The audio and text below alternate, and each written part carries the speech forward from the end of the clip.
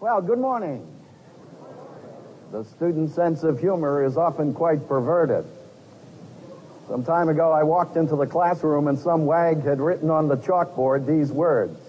There once was a student of Esser whose knowledge grew lesser and lesser. It at last grew so small he knew nothing at all, so they made him a seminary professor. I've discovered that students have ways of seeing to it that you do not think more highly of yourself than you ought to think. Eugene Peterson wrote an intriguing book entitled Run with the Horses, in which he placed a burr in my mental saddle with these words. The puzzle is why so many people live so badly. Not so wickedly, but so inanely. Not so cruelly, but so stupidly. There's little to admire and less to imitate in the people who are prominent in our culture. We have celebrities, but not saints. Famous entertainers amuse a nation of bored insomniacs. Infamous criminals act out the aggressions of timid conformists. Petulant and spoiled athletes play games vicariously for lazy and apathetic spectators. People aimless and bored amuse themselves with trivia and trash. Neither the adventure of goodness nor the pursuit of righteousness gets headlines. That statement forces a question in our mind. What kind of a man, what kind of a woman does it take to make an impact on our culture? In our last session together, we discovered that we need leaders in our society. We need leaders in our families, and we need leaders in our churches. But what are the characteristics of the men and women that God has used with leverage in their generation? On the surface, leaders appear to be quite different. Some are short, some are tall. Some are extroverts, some are introverts. Some are individuals who are hard-charging, others rather laid back. Some are directive and some are indirective in their leadership style. For example, can you think of two people more different historically than Adolf Hitler and Mahatma Gandhi? Or General George Patton and Mother Teresa? And yet each of these was able to marshal the energy and human resources of vast numbers of people. Leaders are vastly different externally, but beneath the surface they share some common characteristics that have contributed to their desire and ability to lead. And these characteristics have been identified through some rather extensive research.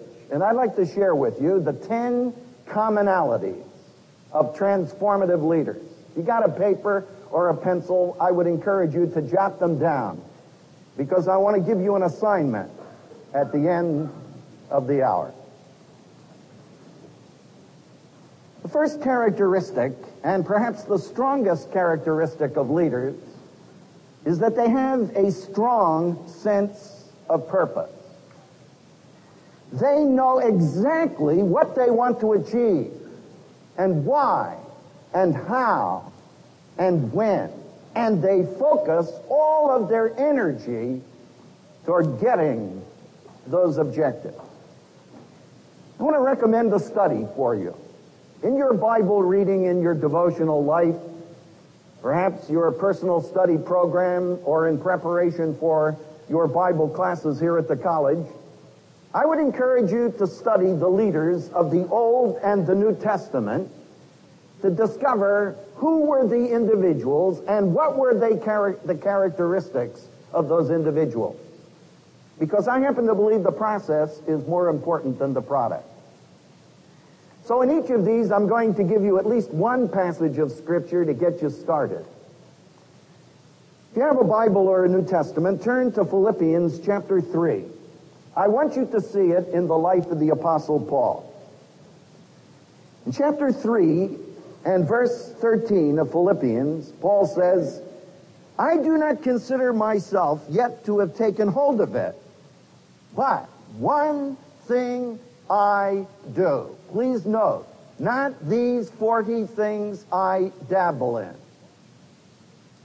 One thing I do, forgetting what is behind, that is, not enamored of the successes of the past, not frustrated by the failures of the past.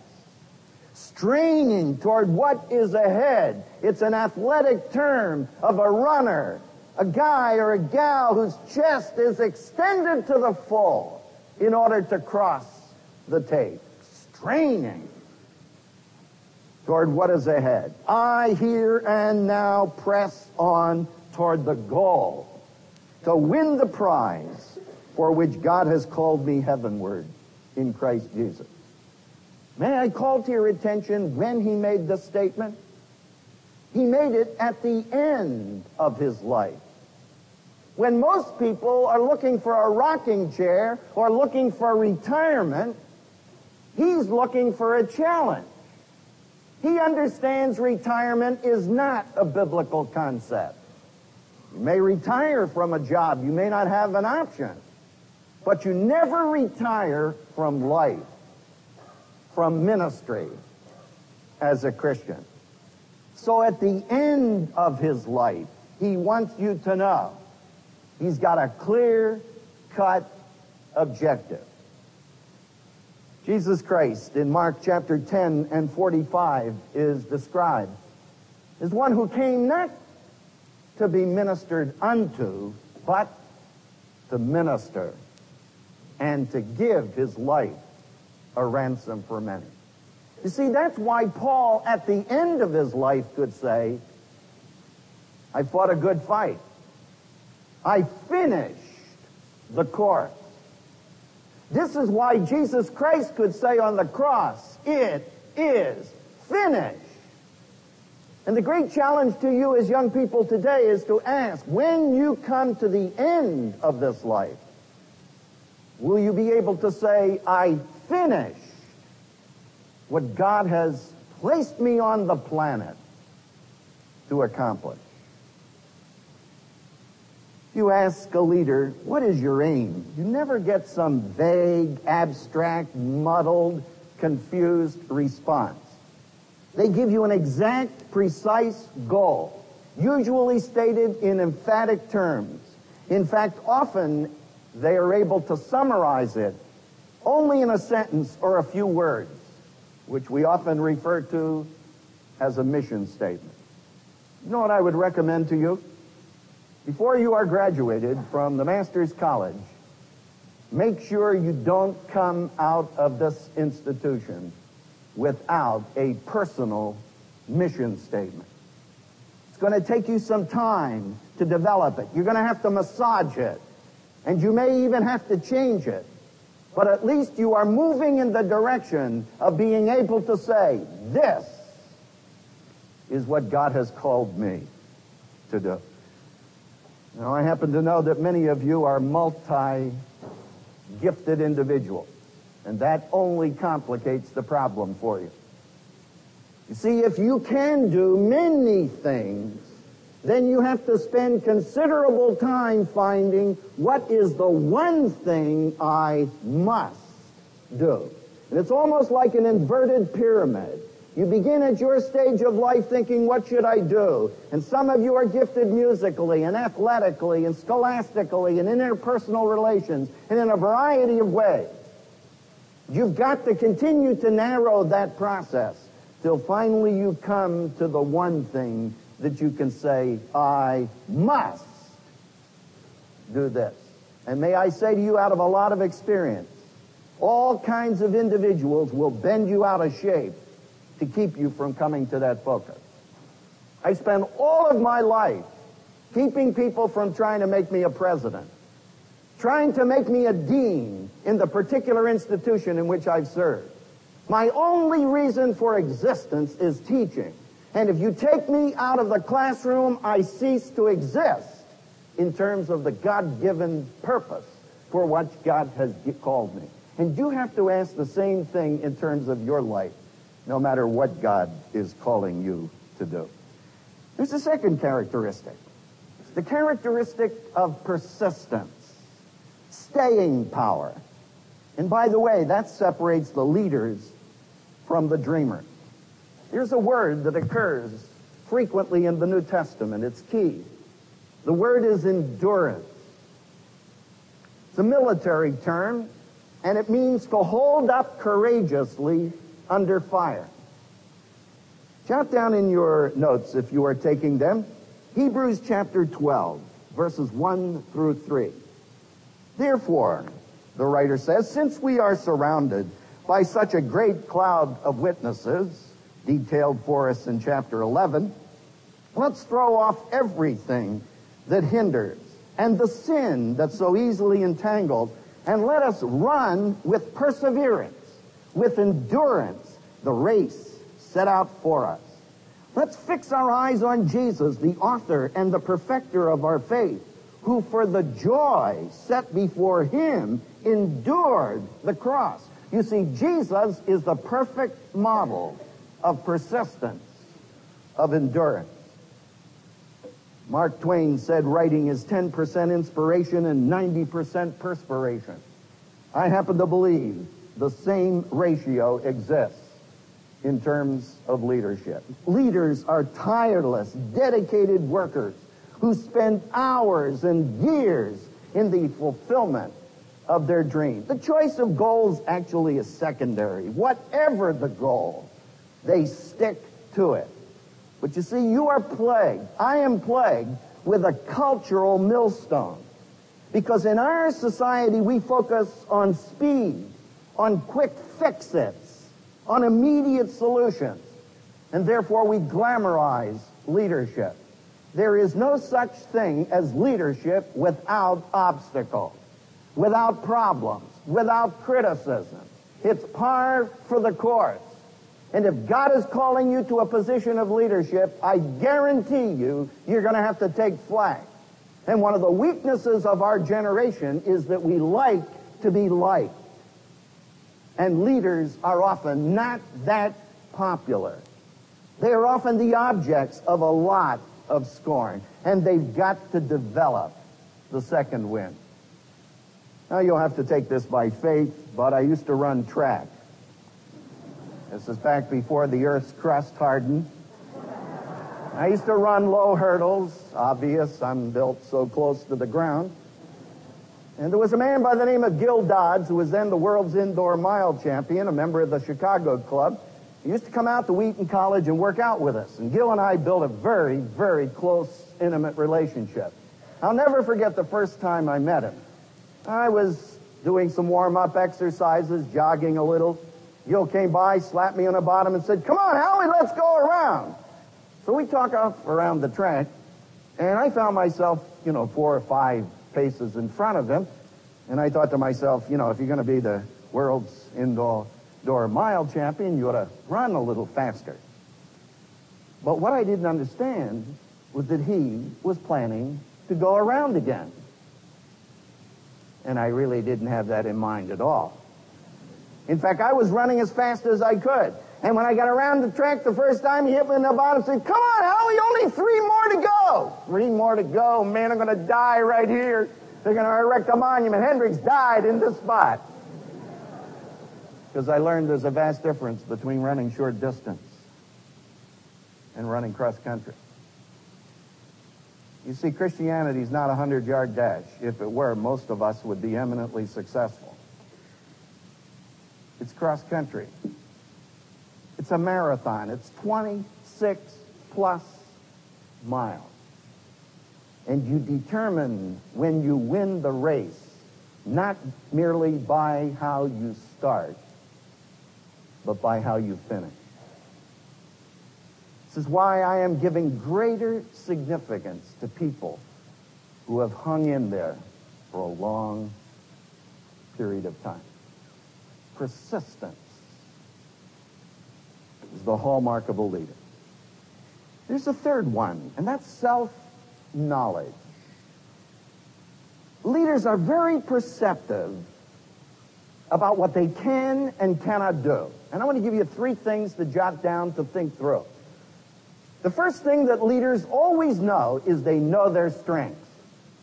For example, if I gave you a 3x5 card right now and asked you to write down the 3 things you got going for you, how long would it take you to write them down? Well, I know the answer to that because I've tried it. I find most Christians particularly struggle with the answer to that question. I interview a number of candidates for various mission boards, and one of my favorite questions is to say, hey man, I understand you're going to go to Boga Land. Yeah, that's right. Plan to go there. So, well, what would you say are your greatest assets? Why should this outfit send you there? Oh, well, you know, I'm very humble. Okay, humility. What else you got? Let's write that down. See, we are very uncomfortable with this type of thing. Paul says, what do you have that you have not received? Answer, nothing. So what room is there for pride? You're a great athlete? You're a great artist? You're a great student? You're a great musician? Whatever you are, that is a gift of God, and there is no room for pride. But your strengths develop your confidence.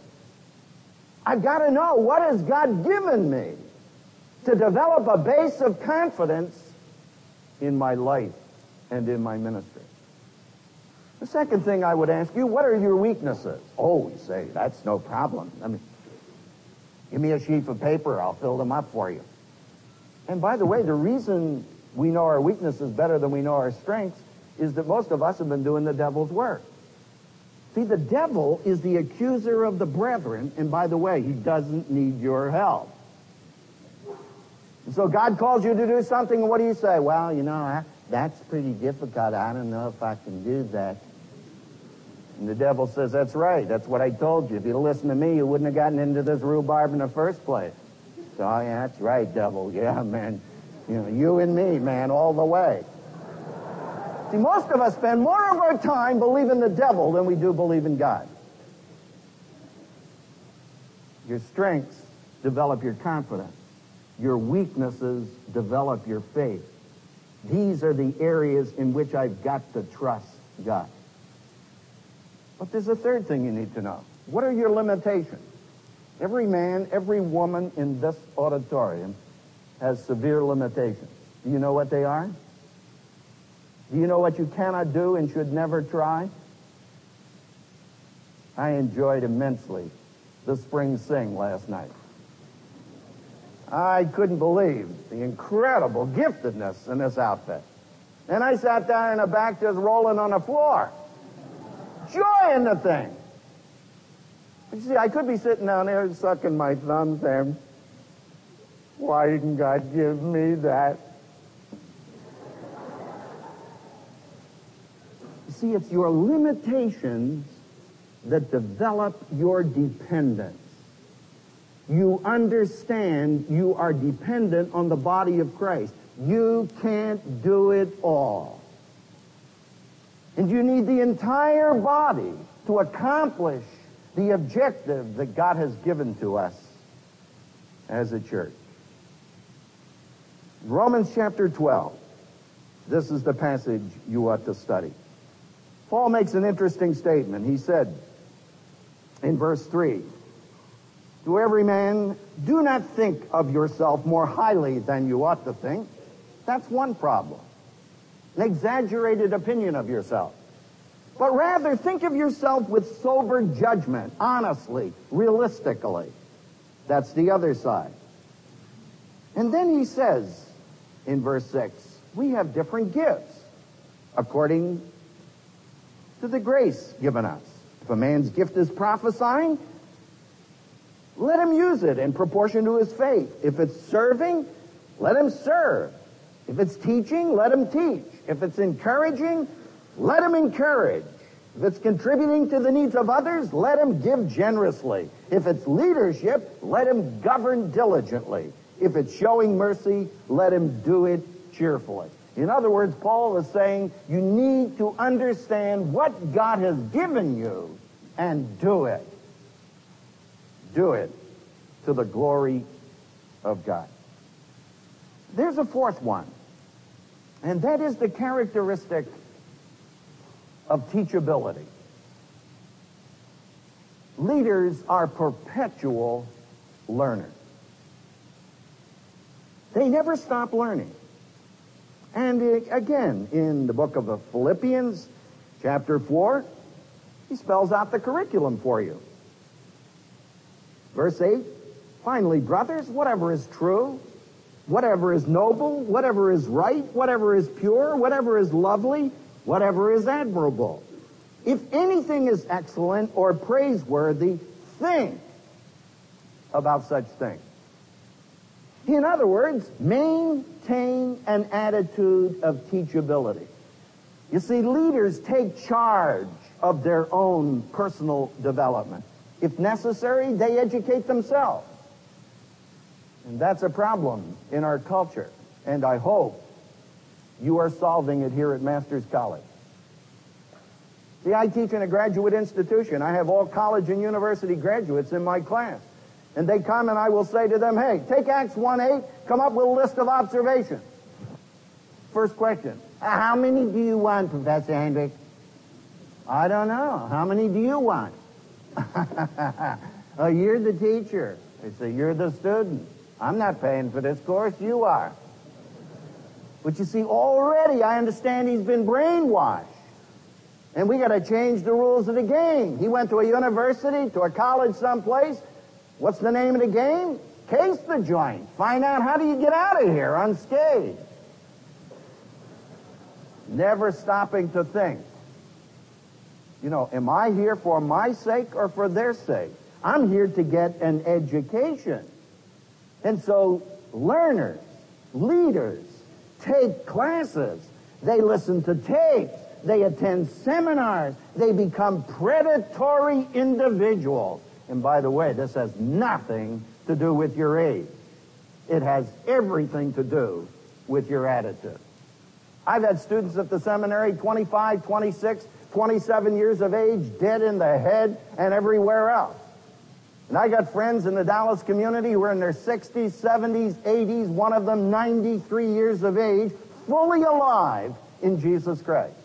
In fact, I just lost one recently, 86 years of age, Mrs. Simpson by name. Last time I saw her on the planet, we were attending a Christian Christmas party. You ever been to one of those? Avoid them like the plague. Everybody sitting around on a crate of eggs trying to appear pious.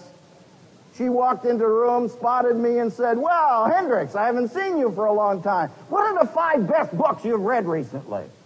You know, which has a way of changing the dynamics of the group. She said, oh, let's not sit here and bore each other with each other. Let's get into a discussion. If we can't find anything to discuss, let's get into an argument. Last time she went to the Holy Land, she was 84 years of age and went there with a group of NFL football players. My most vivid memory of her is at the top of a hill yelling, come on, men, get with it! She died in her daughter's home in Dallas. She called me and said, Howie, mother went home to be with the Savior last night. I said, well, let me come over. I went over, and when I got there, she said, you know, the most wonderful thing happened. I said, tell me about it. Well, she said, Mother died in her sleep last night. But she said, before she died, she sat down at her desk and wrote out her goals for the next 10 years. I love it. See, that's the way to go out. And one of the problems is many students coming out of colleges and universities are educated beyond their intelligence. Take you a while to think that one through. Well, that's too convicting. Let's go on to 5. Leaders are people who love their work. 1 Thessalonians chapter 2 and verse 8 says it so graphically. We were delighted to share with you not only the gospel of God, but our own lives as well, because you had become so dear to us. You see, that's what impresses their followers, their enthusiasm, their zest, their excitement for living. You ever ask yourself the question, what do you like to do so well that you would do it without pay? What are you going to do the rest of your life that will guarantee you want to get out of bed in the morning? I don't know if it's ever occurred to you, but the majority of the people, all of the studies show, a recent one from Harvard Business School, the majority of people in business and professions in America today hate their work. And they spend all of their life in a job or a profession that they couldn't care less about. You see, one of the things and one of the reasons why leaders put 10, 12, 16 hours a day and do it with full enjoyment is they are doing something that to them is fun. The most amazing thing to them is that somebody will pay them to do it. I never cease to be amazed. They pay me to teach in the seminary. Not very much, but... I said to the president some time ago, you know, I feel convicted about taking this paycheck. I'm enjoying this so much. Well, he said, we could change the arrangement. Very creative sort of guy. By the way, this is what separates the leaders from the workaholics. You see, leaders operate on the basis of pleasure. Workaholics operate on the basis of pressure. To a leader, his work is enjoyment. To a workaholic, his work is an escape. And usually he is escaping from some very significant responsibility. There's a sixth characteristic. Leaders have an ability to attract and energize people. Again, the Apostle Paul provides such a realistic model. As you're reading through his epistles in the New Testament, note how many people he is attached to. For instance, in Colossians chapter 4, beginning about verse 7, you get 9 people. Here he is at the end of this little letter, and he includes 9 snapshots of people who have made an impact in his life, or in whose life he had made an impact. Leaders are attractive. They're infectious. They're like a magnet. They're like a Pied Piper. People want to follow them. The universal characteristic of a leader is that a leader has followers. And when someone says to me, you know, Hendricks, I'm a leader, I say, great, where are your followers? You don't have followers, my friend, you are not a leader, you're just taking a walk.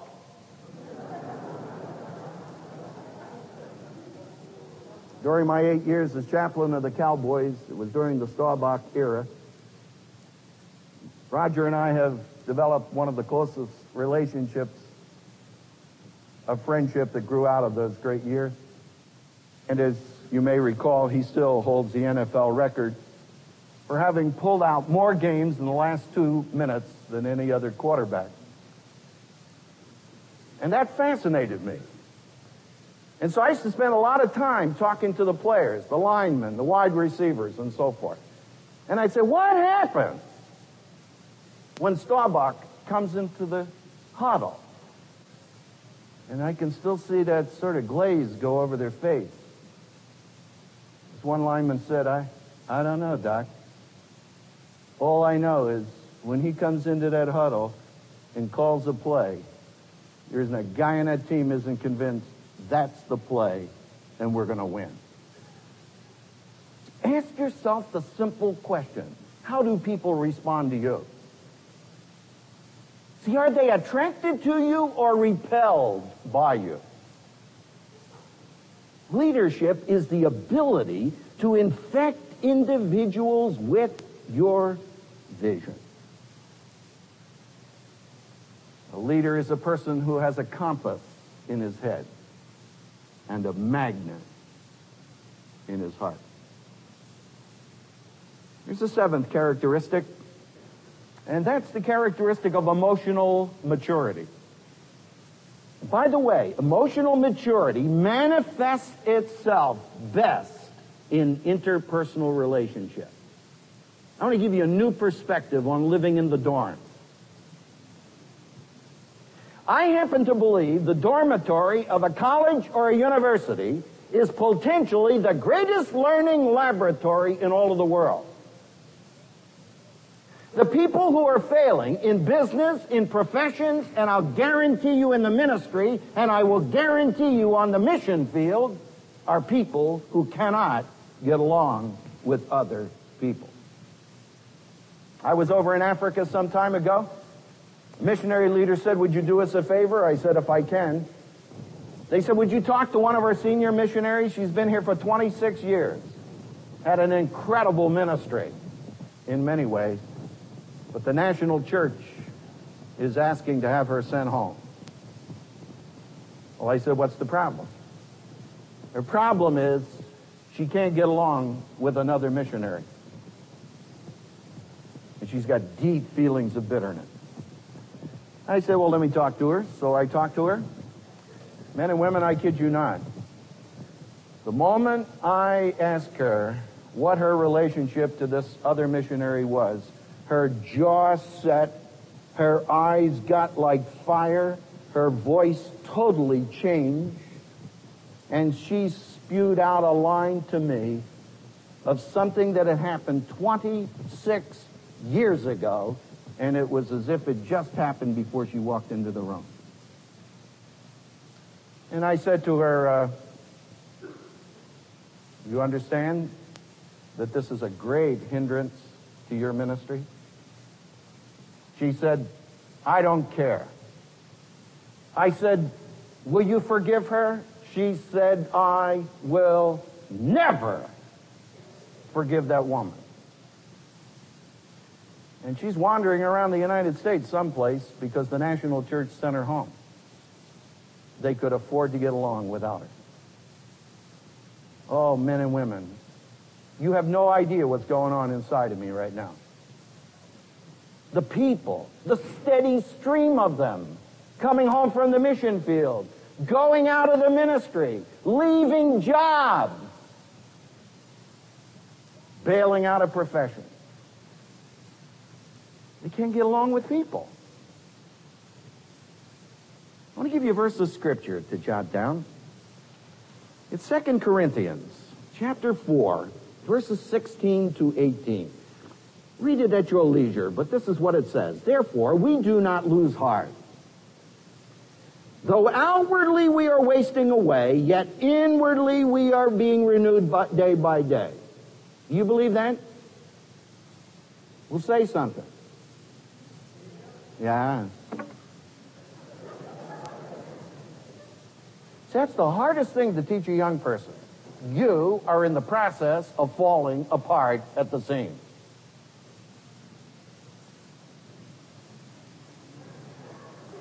You know, I looked in the mirror the other day. I said, what's a young man like you doing in an old bod like this?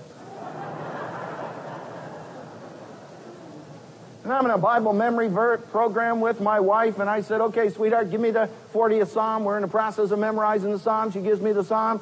I said, "That's wonderful, sweetheart, making tremendous progress, but you forgot verse 7. Oh, Howie, verse 7. I always forget verse 7. She said, "Now you give it to me." So I give it to her. She said, "Howie, you're making incredible progress, but you forgot verses 4 to 19. See, I don't understand all I know. By the time your face clears up, your mind goes fuzzy.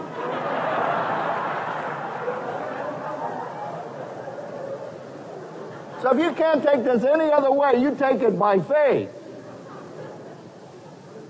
He says, "You're wasting away." For our light and momentary troubles are achieving for us an eternal glory that has outweighs them all. So we fix our eyes not on what is seen, but what is unseen. For what is seen is temporary, but what is unseen is eternal. You know what he's teaching you? He's teaching you that when you look at a person, don't fix on the external. You better start looking at a deeper level. In fact, if we had time for testimonies today, we would hear the most incredible stories of guys and gals in here who are on drugs, guys so grossed out they thought they'd never make it, and somebody came along, put an arm around you, took an interest in your life, believed in you at the critical point, and that's the only reason you're here today. And that's the only reason I'm here. It was predicted in my school that 5 of us would go to the penitentiary. And for your information, 3 of us did. 1 died in Penn State just about 2 years ago. And the only 2 of us who never went to penitentiary were won to Christ by the same Sunday school teacher, who somehow saw me not as the brat from 7th Street.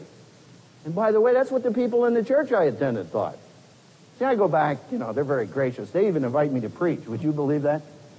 And after I get through, they say, "Oh, Howard, we're so proud of you."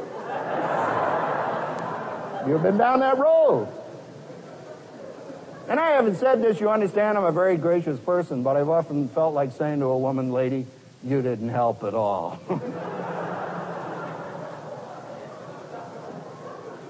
The people in that church who ever saw me as anything other than the brat from 7th Street.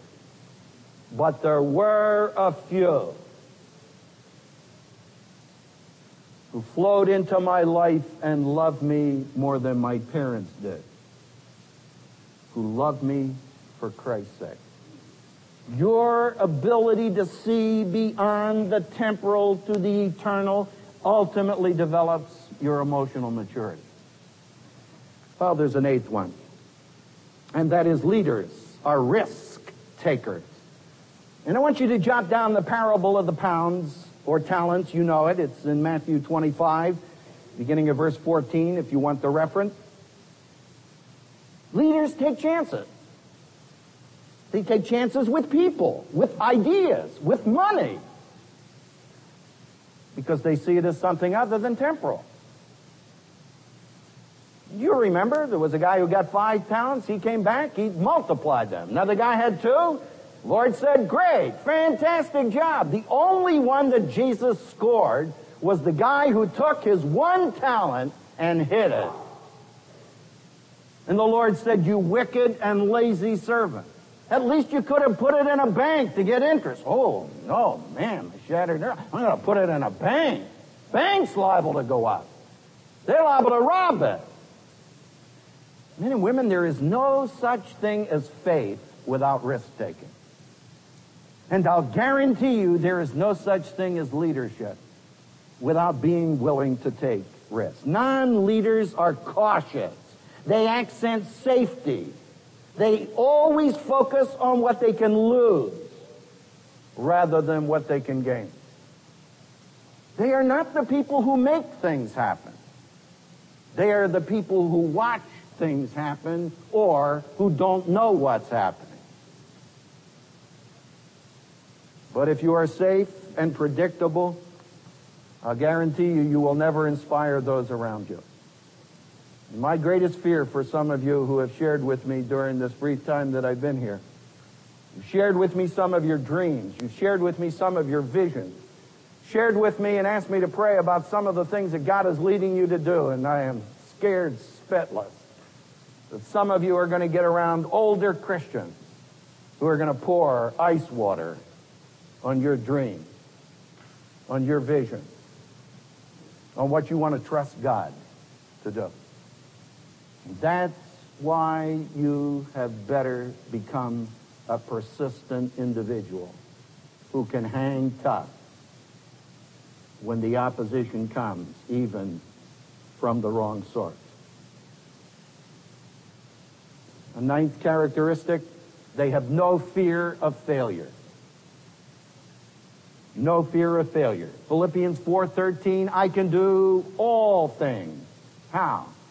Through Christ, which strengtheneth me. Luke chapter 22 and verse 31, Jesus said to Peter, I have prayed for you, Peter, that your faith fail not. Peter failed, but his faith did not. And he said, when you are converted, strengthen your brethren. See, leaders are not afraid of failure. In fact, most of them don't even believe there is such a thing. And they certainly don't use the word. The secret is they always see failure as an opportunity for learning. And failure is not lethal unless you fail to learn from the mistake. In fact, I happen to believe some of us learn more from failure than anything else. I'll give you a little illustration that all of you can identify. You take a lot of tests here at college. You ever go into a sociology class, a history class, whatever? Professor gives you a number of a number of questions on the test. You fill them out. You go away, you think, well, did pretty well on that. You get it back. In fact, you discovered you did better than you thought. But you forgot 2 questions. You got 2 out of 100, 98, highest grade in the class. The interesting thing is, and studies have been done on this, years later, when you could not work your way out of a wet paper bag answering those questions, you still remember the answers to the 2 questions you missed. See, what happens is you say, well, what did I miss? Well, what's it supposed to be?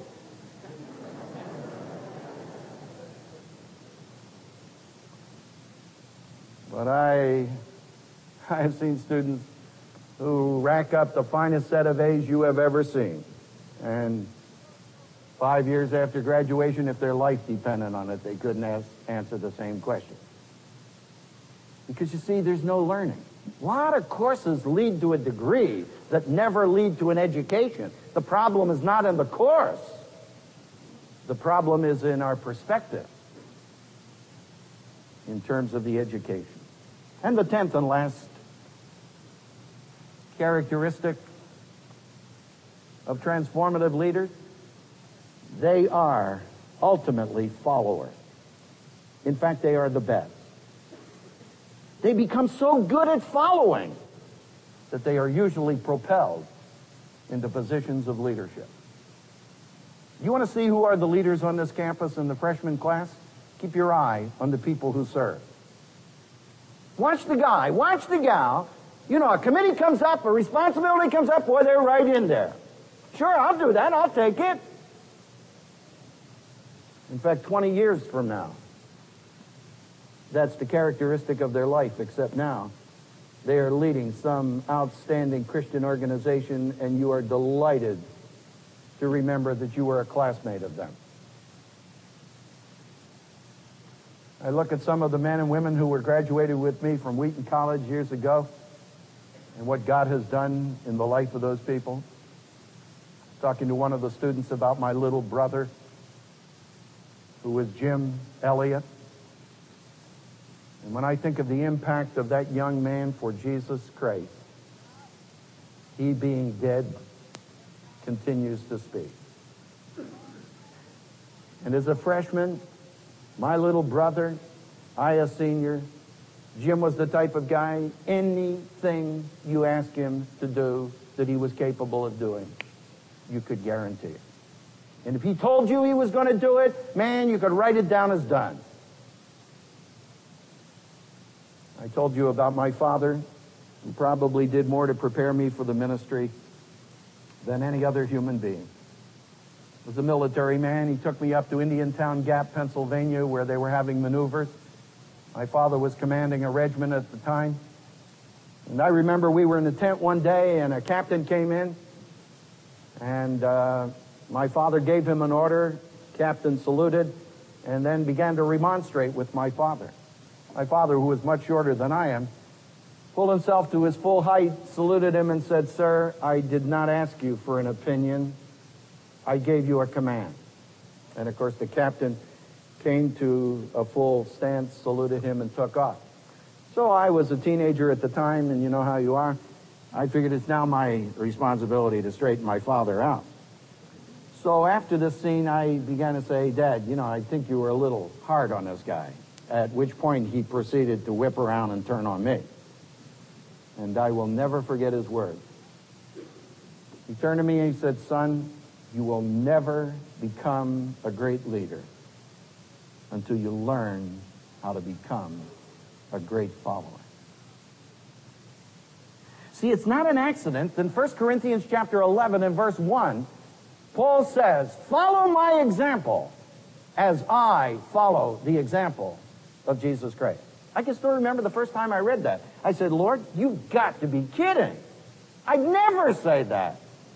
My friend, whether you say it or not, that's exactly what's happening. See, a lot of you guys are working with young people. You got incredible ministries with children.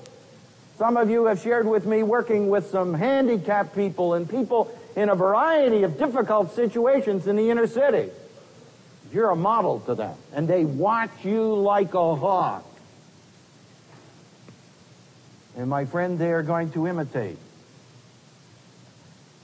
a whole lot of what you say and a whole lot of what you do.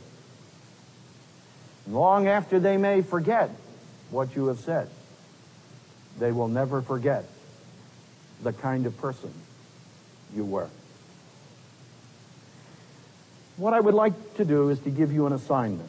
I know you're going on spring break, but I've learned academically that if you let it all hang out in spring break, when you come back, you're going to strip your gears getting back in shape.